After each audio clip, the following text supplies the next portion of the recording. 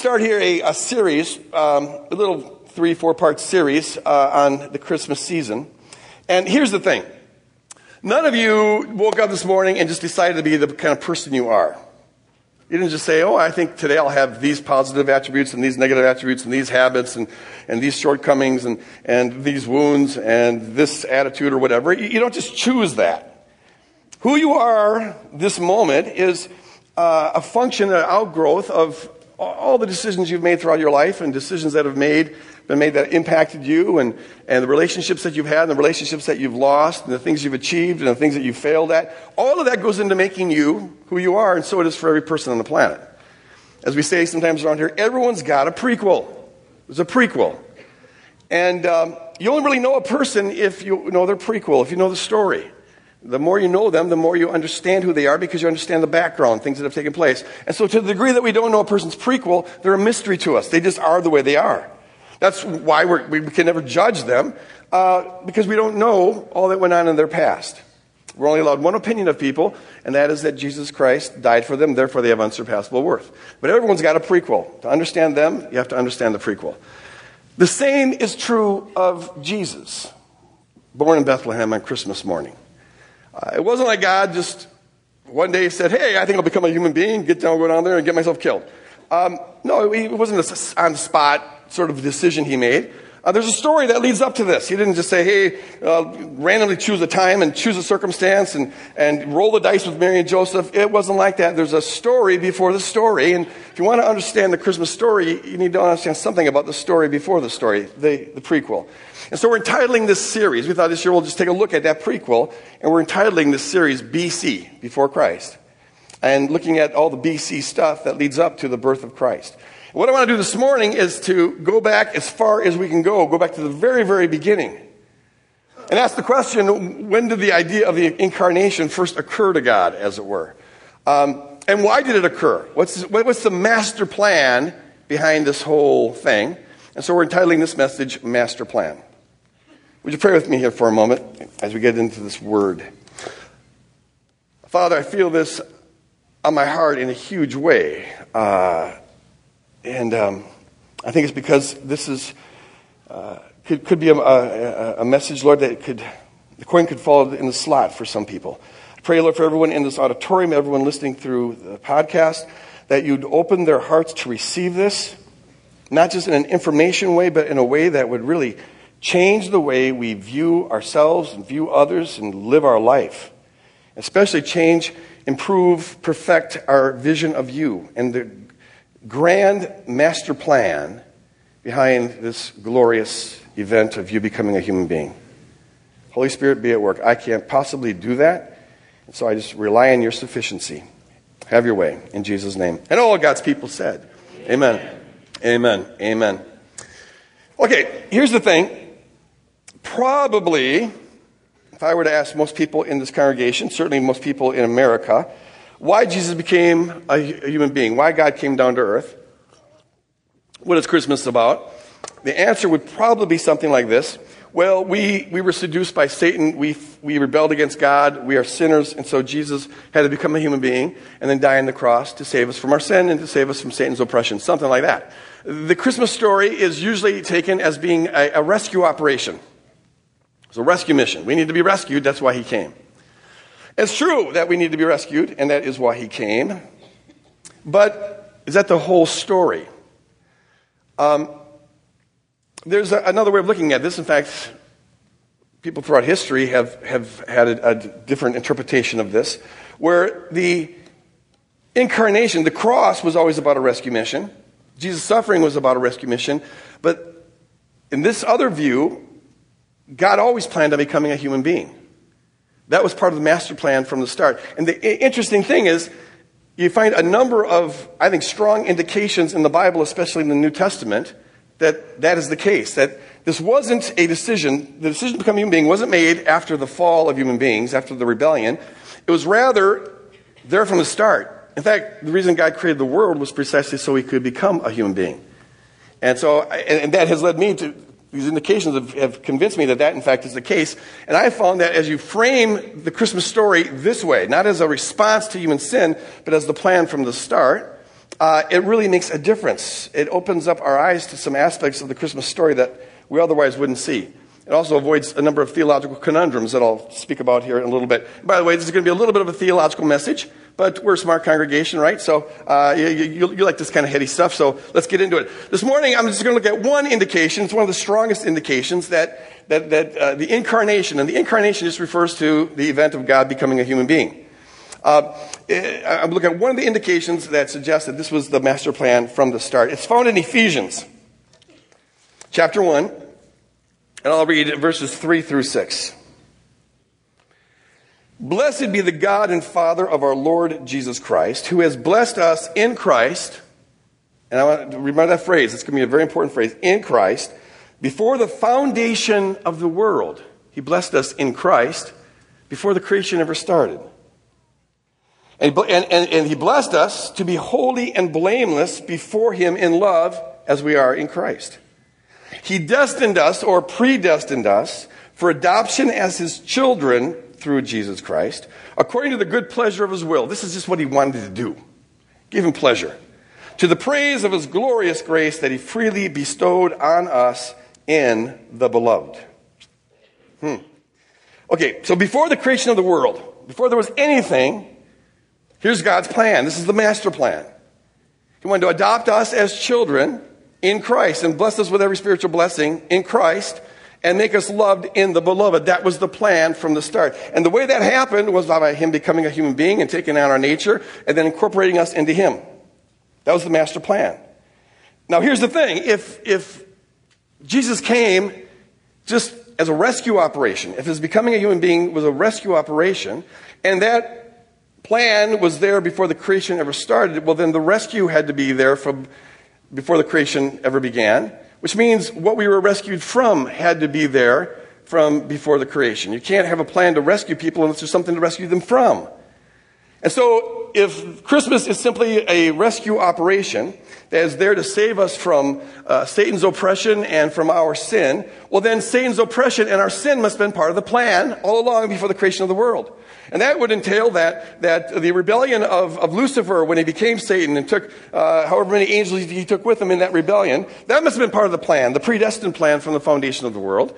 And his decision to try to seduce human beings must have been part of the plan from the foundation of the world. And our being seduced and our falling into sin and our falling into rebellion, that must have been part of the predestined plan from the foundation of the world, so that God could carry out his predestined plan to rescue us from all the stuff he just predestined that we'd go through. And there's a lot of people who believe that. But it raises some interesting and troubling questions. And all this comes as a result of thinking of Christmas as a rescue operation. Here's one. If our sin and rebellion and Satan's sin and rebellion, if that's all part of God's predestined plan, then how is God not responsible for it? If I have a super smart microchip that I can put in a person's brain without them knowing it, and it controls all their thinking, all their neurons, all right? Suppose I have this microchip and I put it in Joe, and I program the microchip to kill Bill because I'm really mad at Bill. So Joe goes and kills Bill. There's not a sane person on the planet that would hold Joe responsible for that. I'm the one who's responsible. Joe couldn't help it once I put that microchip in his brain. Even if he thinks it's his decision, it's not, because I'm the one making him have that thought. And so he couldn't do otherwise, given that I planted the microchip there, but I could do otherwise, and you're only responsible for stuff that you could do otherwise. You're not responsible for how tall you are, for example, or what color your eyes are, because you didn't choose that. You couldn't help it. That's just what was given you. You are responsible, though, for your actions, because those are things that you choose. So also, if Joe couldn't help but kill Bill, given that I put the microchip in him, he's not responsible. I am, because it was my choice that brought the death of Bill about. And by the way, I would never do that if I had a microchip. I'm using illustration here. Okay, so in the same way, if it was God's plan, if it was God's decision from before the creation of the world that we would sin, Satan would sin, we'd fall into rebellion so that he could rescue us, then he is the one responsible for all this. He's ultimately the sinner, not us. Second thing is this. All the evil and suffering in the world is the result of sin. The sin of Satan and the fallen powers and the sin of human beings. All suffering is a result of that. So if Satan's sin and our sin and the sin of the powers, if that was all part of the predestined plan, then the suffering that comes from it was also part of the predestined plan. So the decision of the rebellious angelic beings, Satan and others, to corrupt nature, to use their influence to corrupt nature, corrupt creation, so that now it afflicts humans and afflicts animals with diseases and sicknesses and starvation and all sorts of natural disasters. That's all part of the predestined plan of God. So also every decision that human beings make, all that brings about suffering, Hitler making a decision to have 10 million people killed in the Holocaust, all that's part of the predestined plan of God. And so it is for every nightmare, every atrocity, every disaster, all the human heartache, every child ever kidnapped, the murder, the strife, the wars, all of that's part of the predestined plan of God. And now, folks, you've got a pretty monstrous picture of God. All that is, it goes on, and I read people and I hear people sometimes say, oh, but you see, somehow in some mysterious way, it all glorifies God. It's all for His glory. And the people who say that are sincere and smart and godly people. And they're usually just reciting what they were taught and what they believe. But I will confess to you that I don't have a clue what they're talking about. It sounds to me, when people say that all the nightmare of human history glorifies God, it sounds to me like saying all the evil and suffering and pain of the Holocaust glorifies Hitler. And there's a sense in which that's true. But is that the kind of glory we want to be ascribing to God? I don't think so. Look, the Bible says this. Here's a verse that I quote quite a bit. Hebrews 1:3 says that Jesus, the Son, is the radiance of God's glory, the shininess of God's glory, and the exact representation of God's very being, His essence. This is what God looks like. This is the glory of God. When God shines, it looks like Jesus Christ, and especially Jesus Christ dying on the cross for us. That glorifies God. It puts on display His self-sacrificial character, His nonviolent, enemy-embracing, self-sacrificial love, that perfect love. That glorifies God. When God shines, it looks like that. And so, folks, if it doesn't look like that, if a person doesn't look like that, or if an event doesn't look like that, don't ascribe it to God. You're not glorifying God, you're insulting God. If it looks like self-sacrificial love, well, then that glorifies God. Give God the credit for that, but nothing else. If it doesn't have that kind of character that's revealed in Jesus Christ, it glorifies someone else, Satan or fallen human beings or whatever, but it doesn't glorify God. Only what looks like Jesus Christ should be ascribed to God. That's the second negative consequence, is you get a very monstrous looking picture of God. It's one that can't possibly be true because it doesn't look like Jesus Christ. He didn't go around causing disasters and sickness and disease. He went around healing them. He did the opposite of that. Here's the third thing. If this all has been part of the predestined plan, if the whole mess of the world is part of the plan so that God could then carry out His predestined plan to rescue us, well then, all of our decisions are part of God's predestined plan. And that would include our decision to submit our lives to Christ and to fall in love with Christ. That was part of the predestined plan. But if our choice to love Jesus is part of a predestined plan, then is it really love? Seems to me that it's not. Let's go back to the microchip again. Suppose 40 years ago, when I first started getting goggly eyes for my beautiful wife, check her out. I remember it so clearly. I was playing the marimba up on the church stage, and she came forward to give her life to Jesus. And I saw an evangelistic opportunity. This young lady needs to be discipled. Okay, that's not a good reason, a good motive for discipling people, but it worked. Okay, so I'm thinking about asking her on a date, and then later on I'm thinking about asking her to marry me. And suppose I want to make sure that she says yes, so I put my little microchip into her brain when she's not looking, and I program this thing to fall in love with me. And so I'm controlling every neuron in her brain. She doesn't know it. She thinks it's all her decision, but I know that, in fact, she's loving me, quote unquote, because of the microchip. Is that genuine love? I don't think so. I have a Stepford wife here.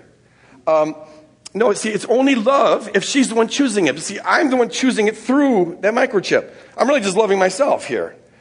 It's only genuine love on the part of Shelley for me if she is the one who chooses it, which means she has to have the freedom to choose otherwise. She has to be able to choose not to love me. It's only valuable because it didn't have to be there. It wasn't coerced. It wasn't programmed. She has to have the choice to choose otherwise. Now, in this case, poor kid didn't stand a chance because who could resist a hunk like me? You know, there wasn't much free will involved. But But still, there's a little bit of freedom. She could have chosen otherwise, and fortunately for me, she chose to love me, and we've been choosing that ever since. So it's got to be free. And it wouldn't be genuine if God pre-programmed it. Not only that, but think about this. If God's pre-programming who's going to love him, he's also pre-programming who's not going to love him, because he obviously didn't program everyone to love him. So now you have a God who predestines. Part of his glorious plan is to have people go to hell, predestined people. Before they're ever born, before the creation of the world, these people are going to go to hell. And whether you think hell is eternal conscious suffering in flames, or whether you think it's annihilation, as I'm inclined to think, it's still a ghastly picture of God. It's a picture that can't possibly be true because it doesn't look like Jesus Christ giving his life for all humanity on the cross. It doesn't look at all like that. Not only that, but it contradicts a ton of passages in the Bible, especially the New Testament, that tell us that God's love is for everybody and that Jesus Christ came for everybody and that God wants everybody in. 2 Peter 3:9, for example, says, God's patient with you. He doesn't want anyone to perish. He doesn't want anyone to perish, not wanting any to perish, but all. Everyone say all.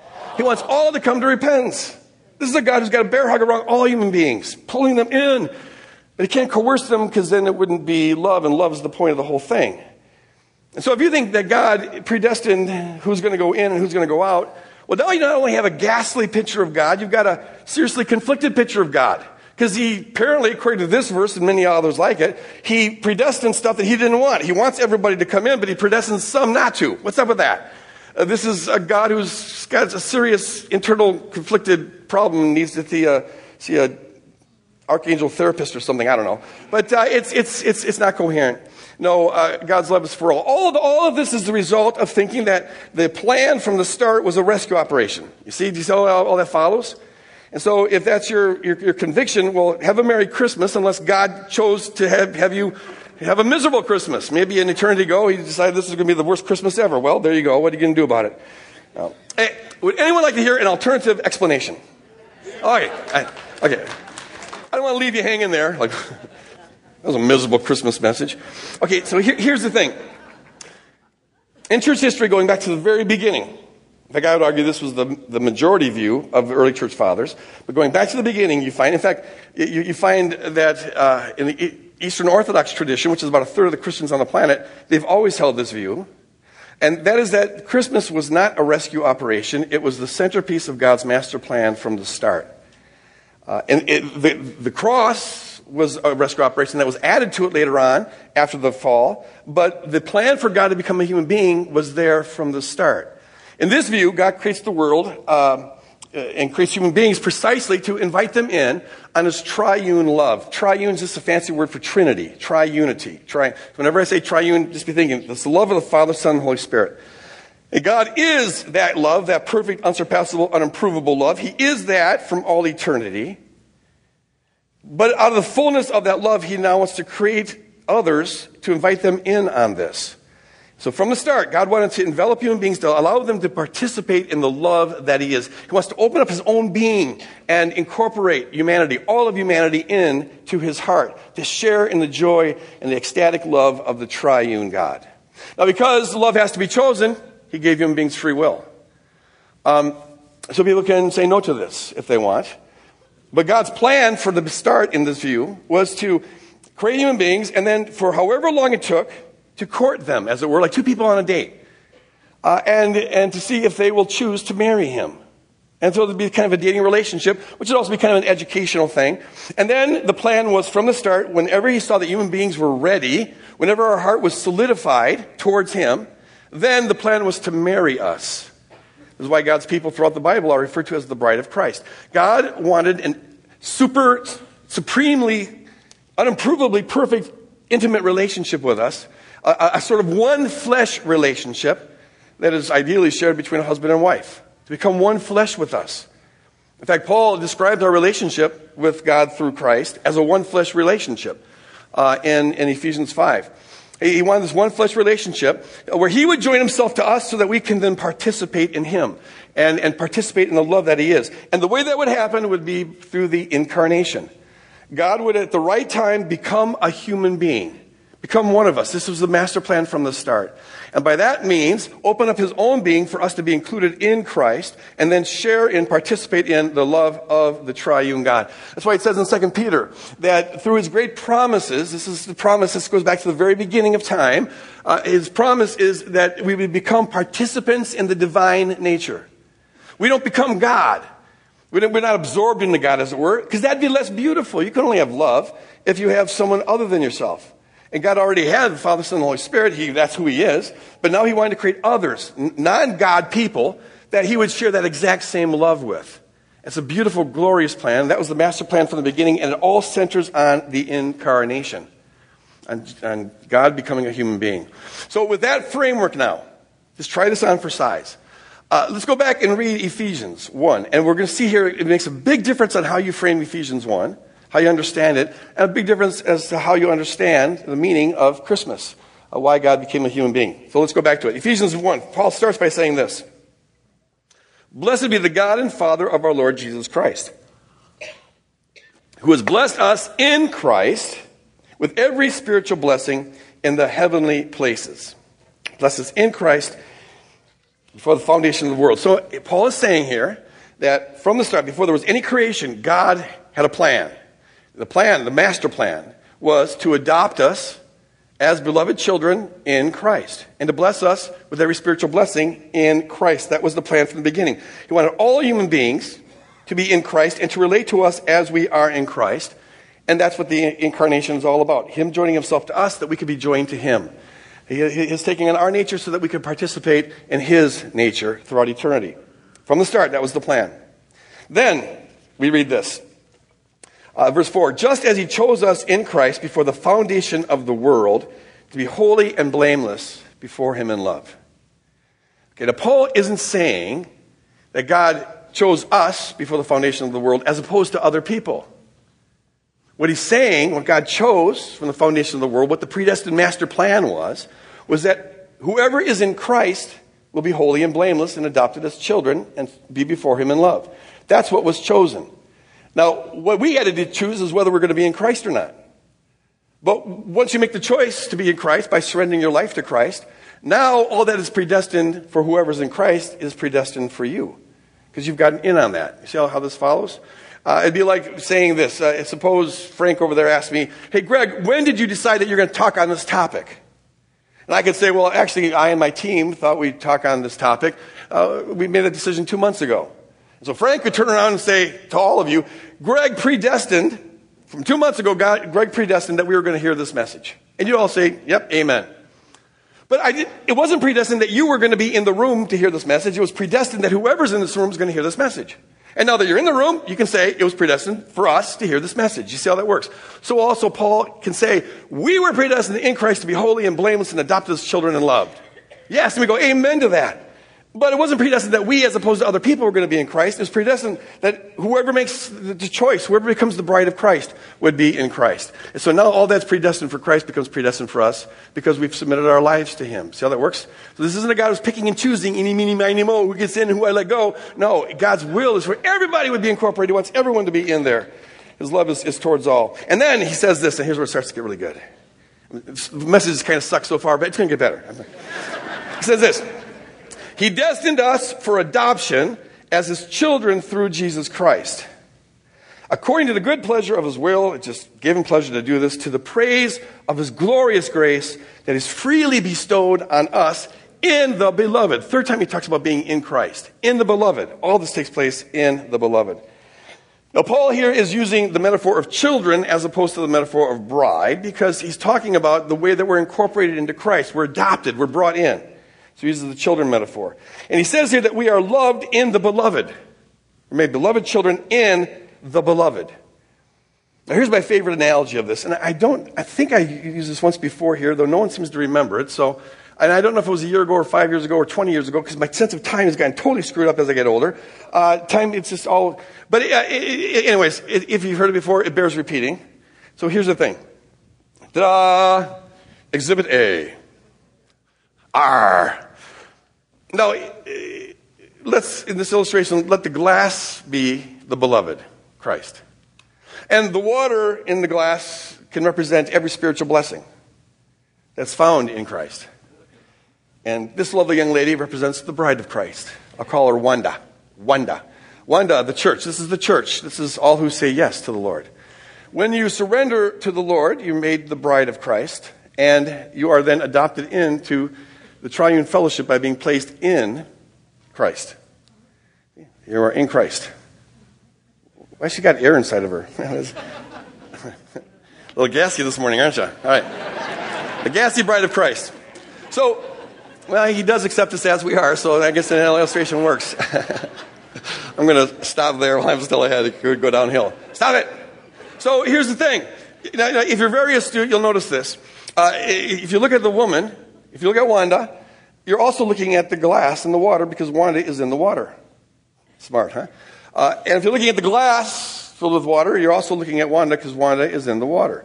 You don't need to have a separate glance to look at Wanda. It's one glance, and you get the whole thing. To look at Wanda is to look at the water. To look at the water is to look at Wanda.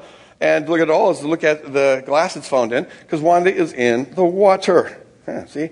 In fact, it's impossible to look at Wanda without looking at the water, and impossible to look at the water without looking at Wanda. I think you get the point. So the thing is that we might say that Wanda is not only in the water, but she's kind of one with the water, because whatever happens to the water happens to her. The water's wet, and therefore Wanda is wet. The water is sharing its attribute with Wanda.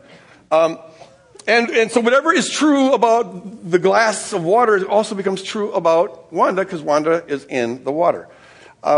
If I were to put this glass out in the light, then Wanda's in the light. If I put the glass in the dark, then Wanda is in the dark. If I heat the glass up, then Wanda gets hot. If I put ice in the glass, then Wanda gets cold. If I raise the glass, then Wanda is high. If I lower the glass, then Wanda is low. You get the point. Whatever's true about the glass is true about Wanda, because Wanda is in the water. In fact, she's one with the water.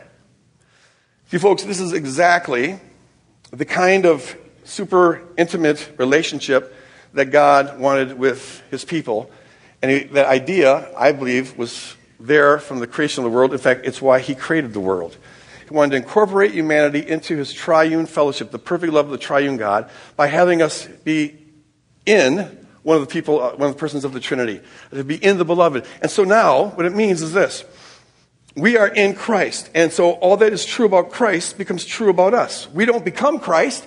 No, God always wanted an other to love and relate to. But now that we're in Christ, all that is true about Christ becomes true of us. And so the love that the Father has for the Son, the beloved, that's why Paul calls him that. The same love that the Father has for the Son is the love he has for you.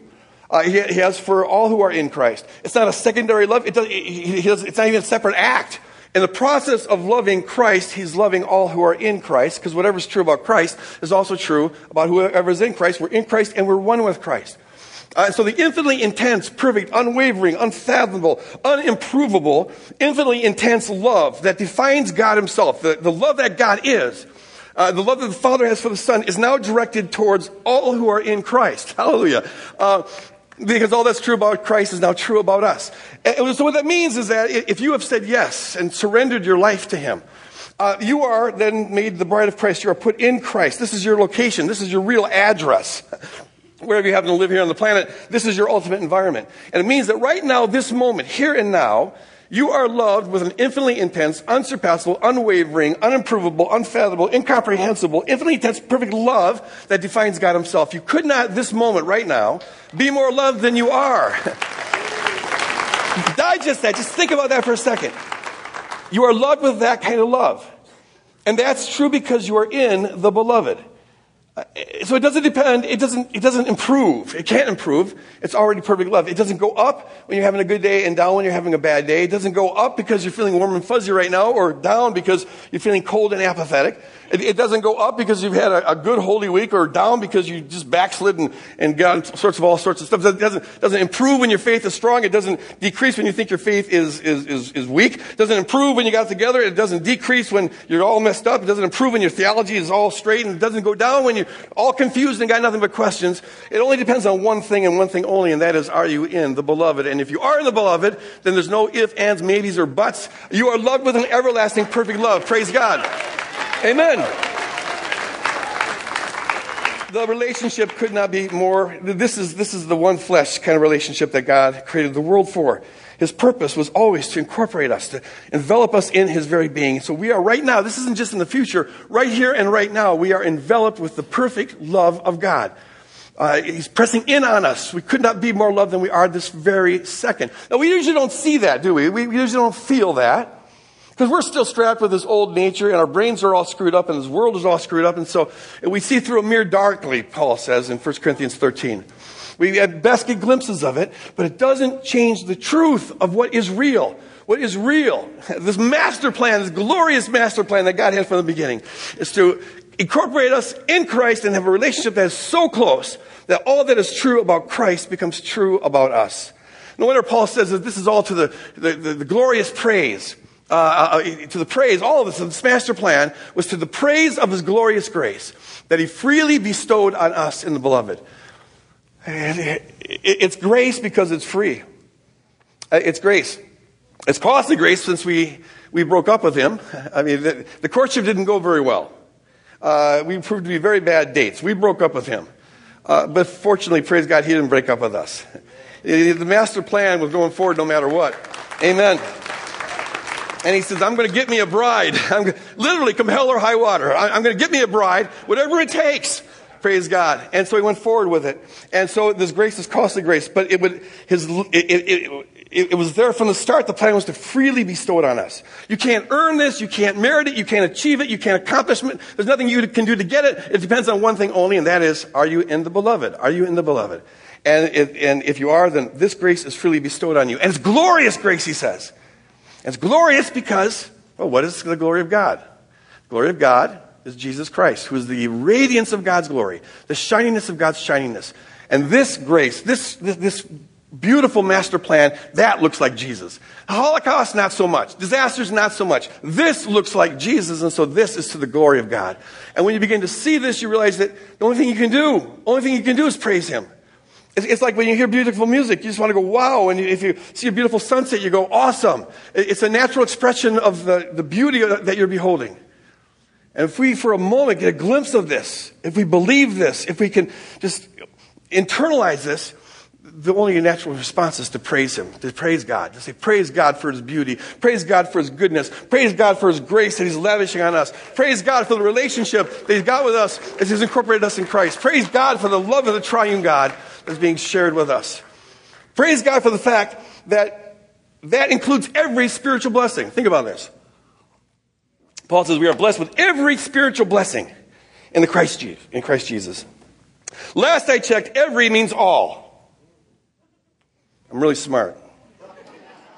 So it means that all that God could give us, every single blessed thing that Jesus has by nature, because he is a member of the Trinity, everything that's his by nature is given to us by grace. There isn't one more thing that God could give us that he doesn't already give us, because it's all there in Christ and we are in Christ. We're put in him. Every spiritual blessing. So what it means is this. Whatever is true about Christ becomes true about us. So if Jesus is holy, and he is, then we are made holy in the Holy One. If Jesus is righteous, then we are made righteous because we're in the righteous one. If Jesus is loved with an everlasting love, then we are loved with an everlasting love because he's the beloved and we are in the beloved. If Jesus has joy being in the triune fellowship, and he does, unsurpassable joy, but that joy is given to us. If Jesus has perfect peace by virtue of being in the triune God, and he does, then we have perfect peace because we are in the beloved. All that belongs to Christ, all that is true about Christ is given to us by grace. Praise God. And now we got a lot to praise God for. We got a lot to praise God for. Everything, the plan from the start, the master plan, the glorious plan, was for God to entirely pour himself out. Everything he is poured out for us. That's what his perfect love looks like. That's what love always looks like. And we see that on the cross. And he pours his whole self out to us, and that was the plan from God saying, I want to give myself away.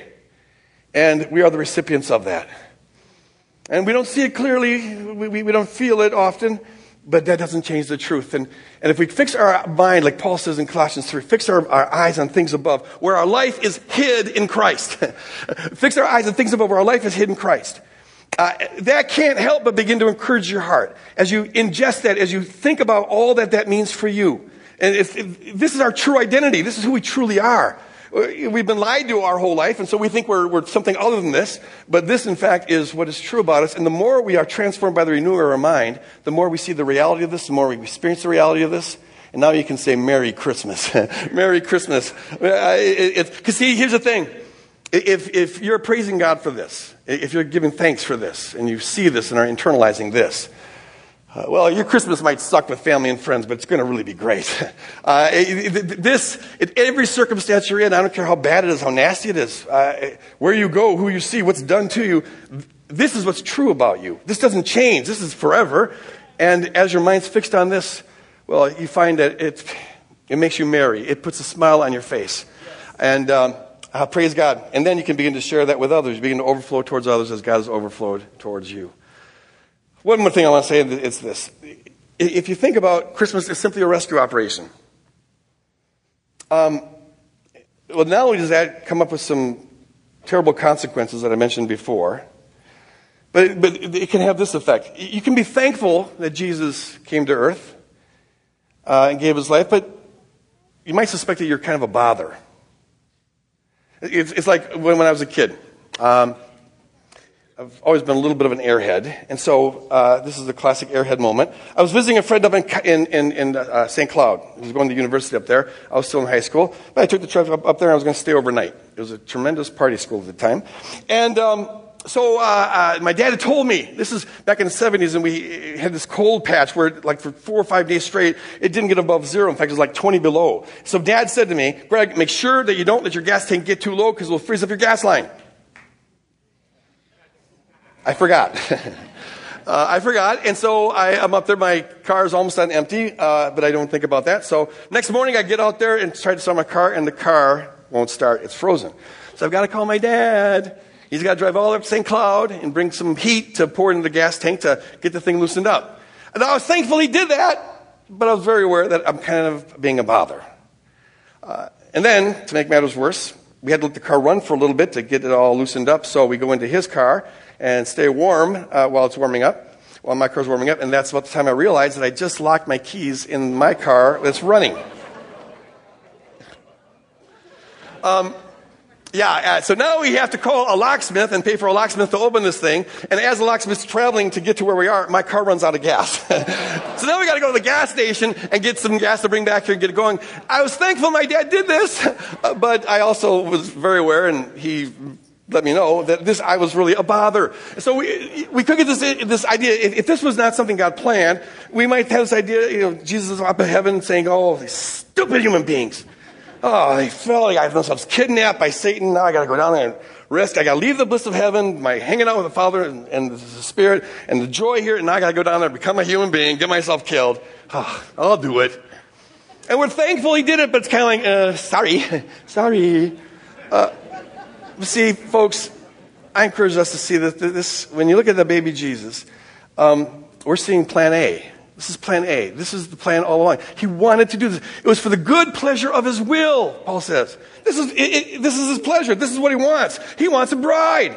And so he's always going to unite himself with us. This wasn't a bother to him. This is what he wanted to do.